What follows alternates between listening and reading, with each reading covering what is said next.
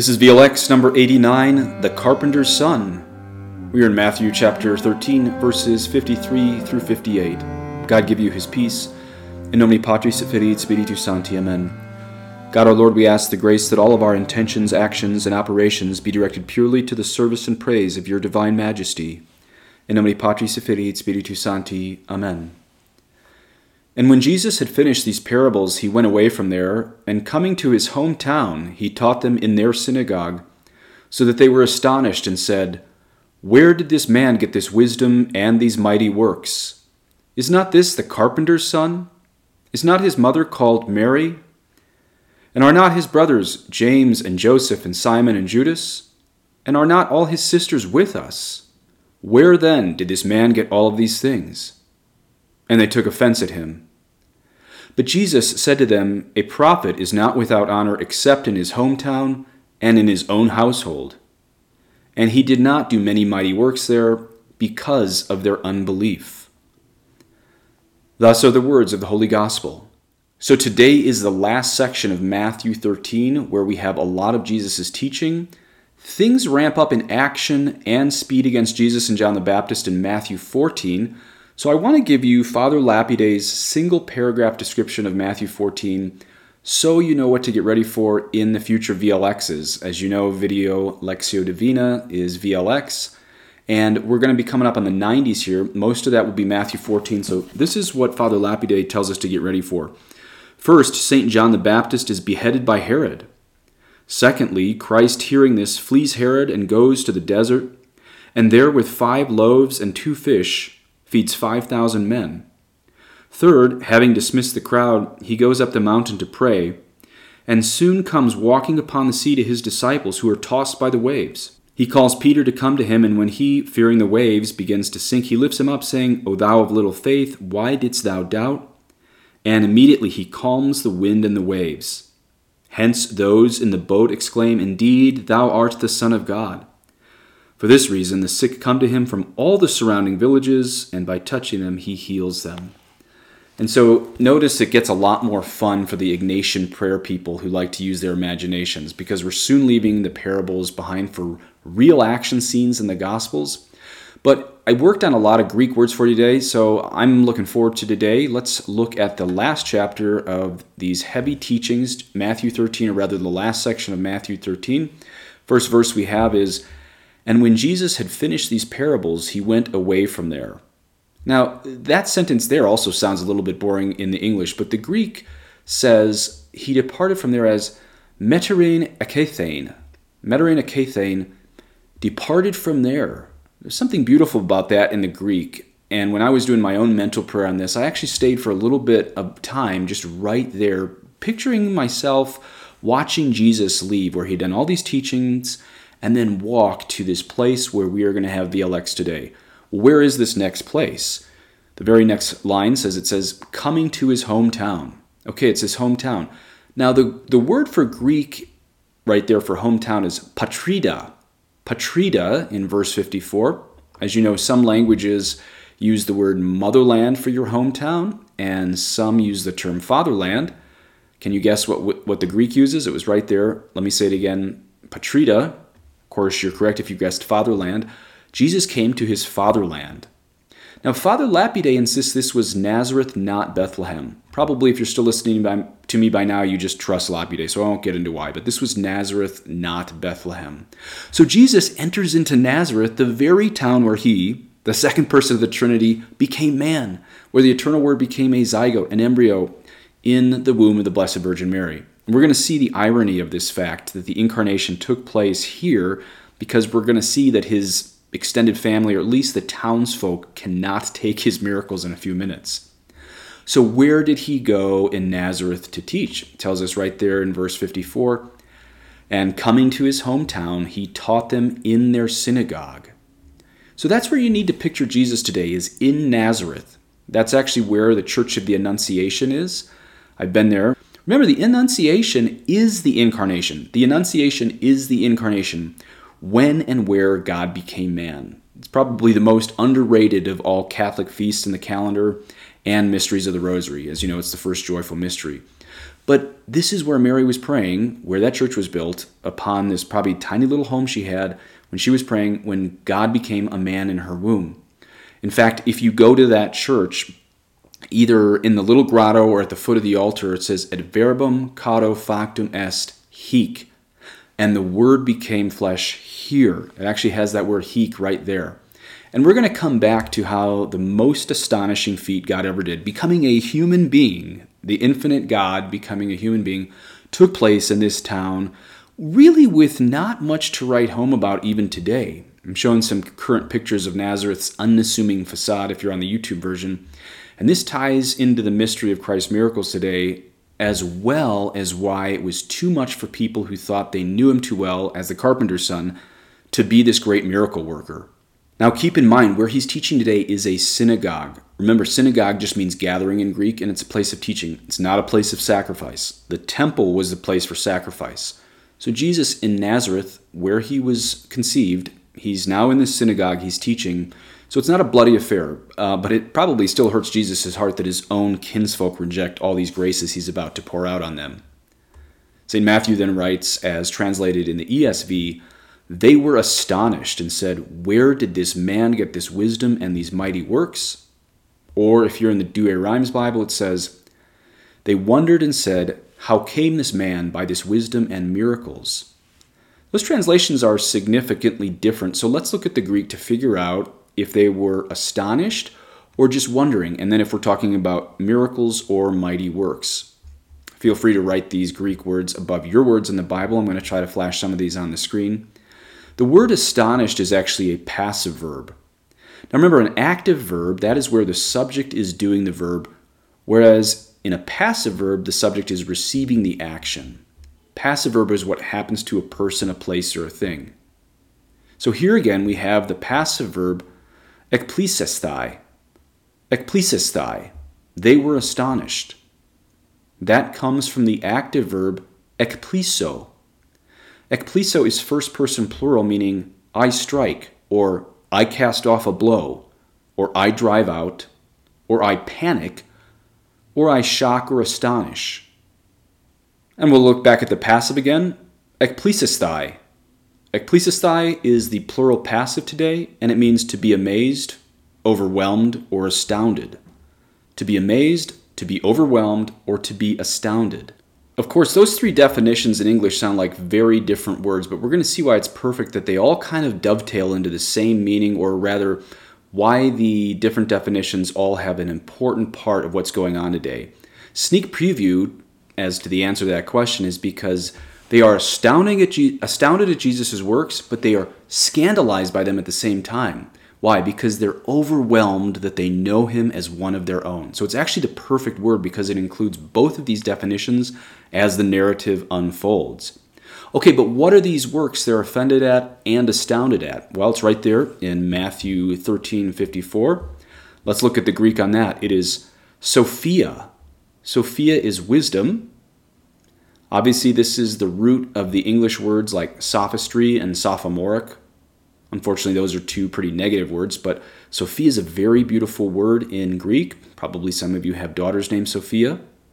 The Hagia Sophia was the Vatican of Eastern Christianity until the Muslims took over Constantinople and turned it into a mosque, and later it became a secular museum. I've been there. Here's a picture of it on the screen, but I didn't take that either. And the other thing that Jesus works is dunamis. That is the plural. It means powers there in the plural. It's obviously the root of the English dynamite. So what pours out of Jesus in this synagogue in Nazareth upon his kinsfolk is wisdom and power, in the plural, powers. So both the ESV is correct in calling them mighty works, and the Douay-Rheims Bible is correct in calling these miracles. So no need to fight between the ESV and DRB people, both are correct.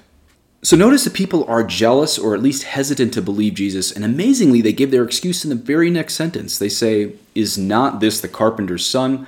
Is not his mother called Mary? And are not his brothers James and Joseph and Simon and Judas? That's why I called this VLX89 the carpenter's son. Such humility to be known as that. This God-man who created the entire universe would be suspected to be the son of a carpenter. Of course, we know that Joseph is only his foster father because His father is God the Father, and his mother, his real mother, physically, is the Blessed Virgin Mary, but she conceived by the power of the Holy Spirit, of course, not by Joseph. So such stunning humility. Let's see what the Church Fathers have to say about St. Joseph here. They say, "It seems, therefore, that Christ plied the workman's trade with his father Joseph until he was 30 years of age, and when he began to teach and to preach. St. Hilary and St. Ambrose think that Christ was a blacksmith, Hugo a mason or a goldsmith. The general opinion is that Christ was a carpenter, as St. Thomas teaches out of St. John Chrysostom. St. Justin says he used to make plow and yokes for oxen." Okay, so it's funny because one Bible expert I know thinks he figured out from the Greek that St. Joseph was a stone worker. But the funny thing about Lapide here is it shows that every variation to the traditional explanation of the Bible has already been tried. As he just said, an ancient guy named Hugo thought that St. Joseph was a stonemason or a goldsmith. Now, this guy in seminary taught us that same thing, but was he right? No, as I just read, the consensus of the Fathers, including St. John Chrysostom, whose main language was Greek, by the way, says that tektonos is a carpenter of wood. St. Thomas Aquinas, our greatest theologian in the Catholic Church, supports this. And then we just read the very, very early St. Justin says that St. Joseph's work in the carpenter shop was making plows and yokes for oxen. Notice this isn't devotional, even though there's a lot of devotional connections. This isn't devotional. This is taking oral tradition from the closest friends of the apostles. So let's settle it once and for all. Joseph was a carpenter, not a stonecutter. Even my Greek Bible made by the Protestants at Zondervan accurately give the definition I'll put on the screen here. Matthew 13:55 has the word tektonos, defined as carpenter, woodworker, or builder.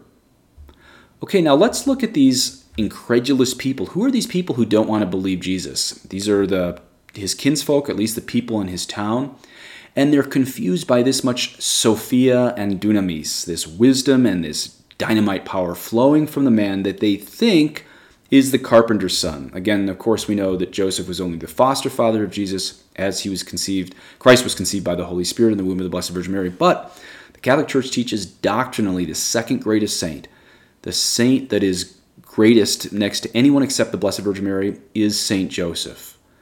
Okay, but they do mention Mary next in this verse. The townsfolk of Jesus there in Nazareth say, "Is not his mother called Mary?"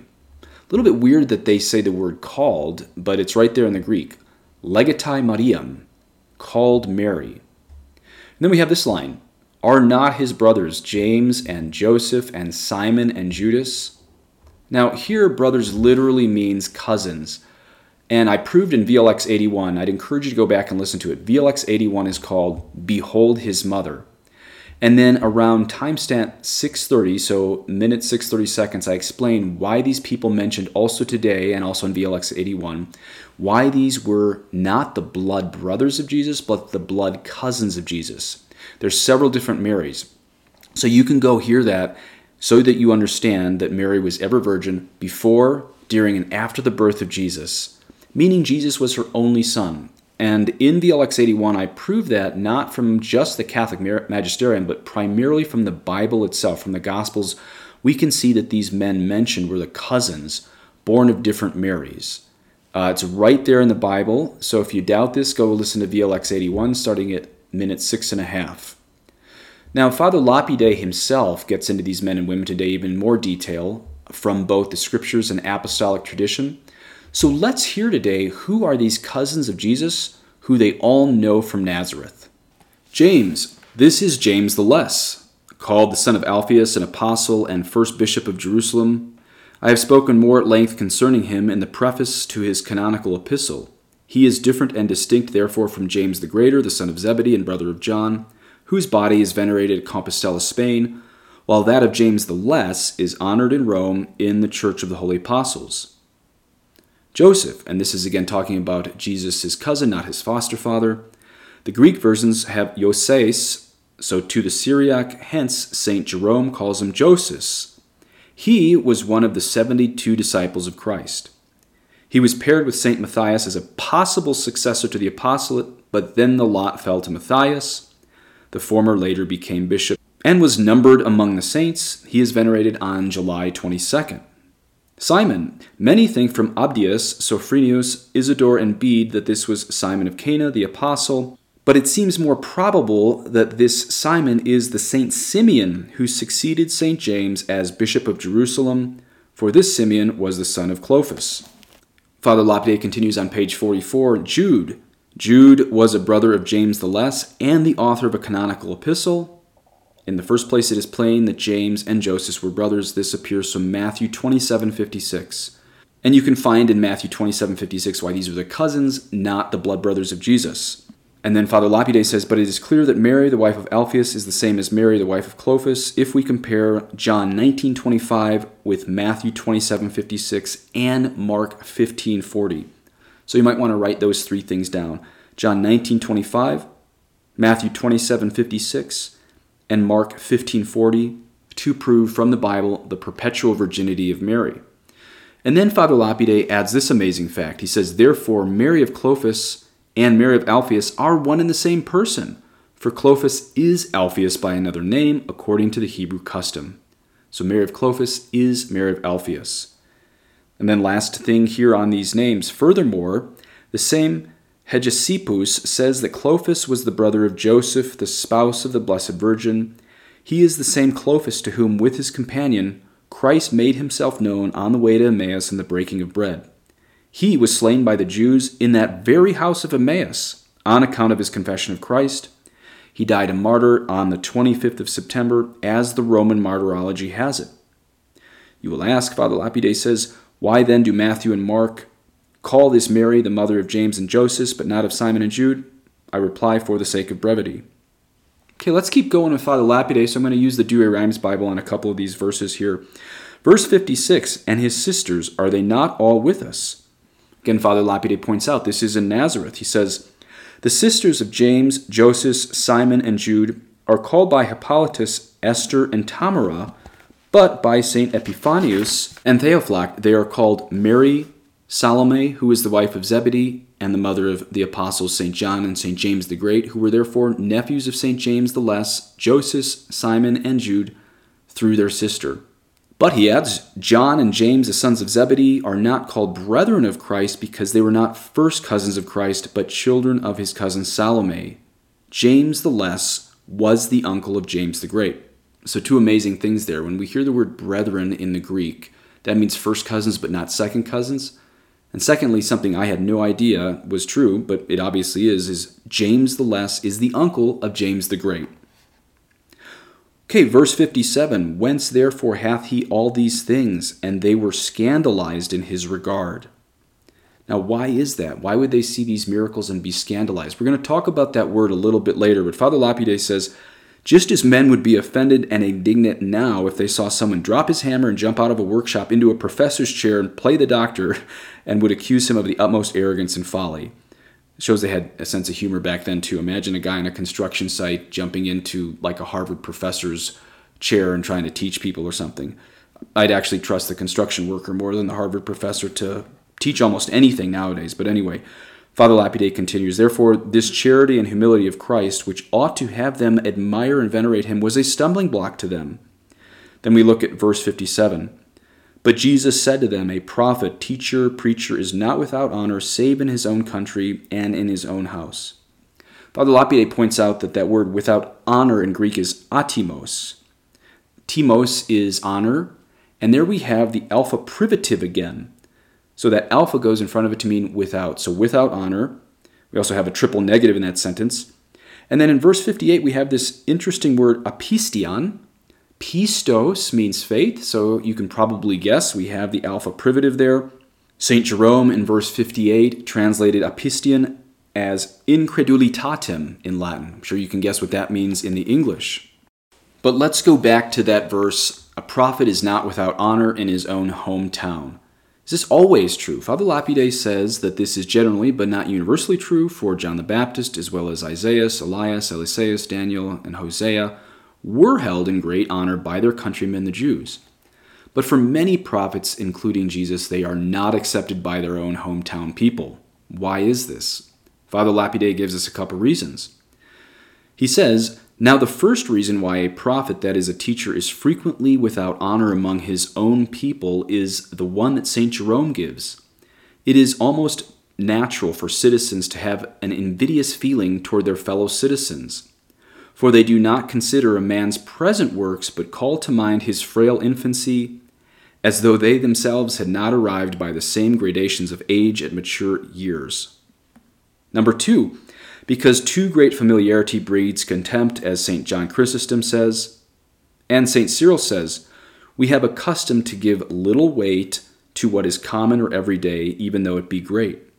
Theophylact also says, we are wont to despise those things which are very familiar, always paying greater regard to foreign and unaccustomed things. Alexis says, we love what is foreign and despise what is near. Or in other words, Father Lapide says, we admire exotic things from abroad, we despise familiar things at home. We purchase herbs and flowers transported dearly from India, when the very same or better grow in our own woods. Indeed, novelty is charming. I mean, think of if you go into a coffee shop. If you look on the bulletin board, almost all of the things up on meditation is going to be inviting you to Eastern religions. This is one reason I did this VLX series, is because we Catholics simply have the deepest and most accessible way of meditation. And this last line from Lapide, so the inhabitants of Nazareth, seeing Christ eat, drink, sleep, and work like other men, despised him, especially when they beheld his relations mean and poor. Mean just means rough or basic, not unkind. Mean and poor, especially St. Joseph, whom they thought to be his true father. Nor indeed could they understand or believe that he was born of a virgin and had God alone for his father. And one more Greek word on the screen from verse 57 today. It's skandalizonto. Skandalizonto is obviously the root word of the English to scandalize. It means to be led into sin, to take offense, and to be shocked. Notice the big difference on those three. It doesn't only mean to be led into sin. It means to be led into sin is one possible definition, but also to take offense at someone or to be shocked. Notice, again, that scandalize does not always mean it leads you to sin. Otherwise, this would be blasphemous to imply Jesus' miracles led to sin. And we know that the Greek and the Latin and the Douay-Rheims all use the same word, scandal, there.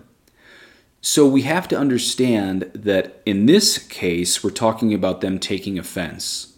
As we heard from St. Jerome, it was because essentially his townies were jealous.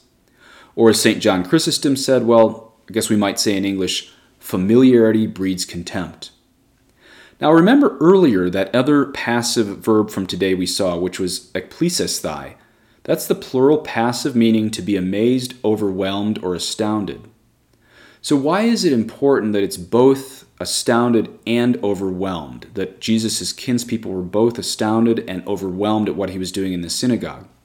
Because this shows that they were indeed astounded at Jesus' miracles, but overwhelmed that Jesus was just one of them. Hence both definitions of that word, ekplisesthai. And then what does skandalizonto have to do with this? Does it mean it led him into sin? No. It just means they were offended. So we combine all this and we see that the miracles of Jesus overwhelm them because he's one of their own, and then they get offended because he's one of their own. And so these two words are examples of how studying the Greek clears up not only the grammatical issues, but even the theological issues. You know, Joseph and Mary may have been there in the synagogue or maybe just outside of it for these embarrassing grumblings, complaining about Jesus and his family, how poor or basic they were. And so I would suggest for the Ignatian way of prayer, the meditation where you use your imagination, I would suggest just placing yourself with the Holy Family, that's Jesus, Mary, and Joseph, either inside the synagogue or just outside the synagogue, and just picture walking back from that synagogue to dinner at their house this evening in Nazareth, just the four of you. I had a friend mildly give me a corrective to say, the Ignatian mental prayer is not supposed to be just a movie in your mind, but letting God unfold the setting. That was a good corrective. He was actually talking about other people, but I took it for myself. Picture today, we can still picture things even if we're not trying to make a movie. Ask God to foment your imagination so you can see the streets of Nazareth 2,000 years ago or today. Picture that perfectly blue sky, that bright sun, the palm trees that are still in Nazareth. Picture yourself walking back from that Nazareth synagogue, maybe around 5 p.m. as the sun is setting over those palm trees and not a cloud in the sky. As you hear all these people kind of doubt or grumble about Jesus, talk to Jesus, Mary, and Joseph. I mean, do you realize they were real people? These were real people who really walked the planet that you can talk to in your prayer. They're not imaginary, candy-faced. These are real people. And you can talk maybe about times when you were embarrassed for being a Christian. Or just walk with them and make acts of faith and hope and charity. Let's pray those traditional acts of faith, hope, and charity. The first one for faith, it's perfect for being in Nazareth because Nazareth is where God the Son, the eternal Word, the second person of the Trinity, became a zygote. I'll link these 3 prayers in my show notes. The act of faith. O my God, I firmly believe that thou art one God in 3 divine persons, Father, Son, and Holy Ghost. I believe that thy divine Son became man and died for our sins, and that he will come to judge the living and the dead. I believe these and all the truths which the Holy Catholic Church teaches, because thou hast revealed them, who canst neither deceive nor be deceived. The act of hope. O my God, relying on thy almighty power and infinite mercy and promises, I hope to obtain pardon of my sins by the help of thy grace and life everlasting through the merits of Jesus Christ, my Lord and Redeemer. Act of charity or love. O my God, I love thee above all things with my whole heart and soul, because thou art all good and worthy of all love. I love my neighbor as myself for the love of thee. I forgive all who have injured me and ask pardon of all whom I have injured. And please say one of those 3 for me at Benedictio Dei Omnipotentis, Patris et Filii et Spiritus Sancti, descendet super vos et manet semper. Amen.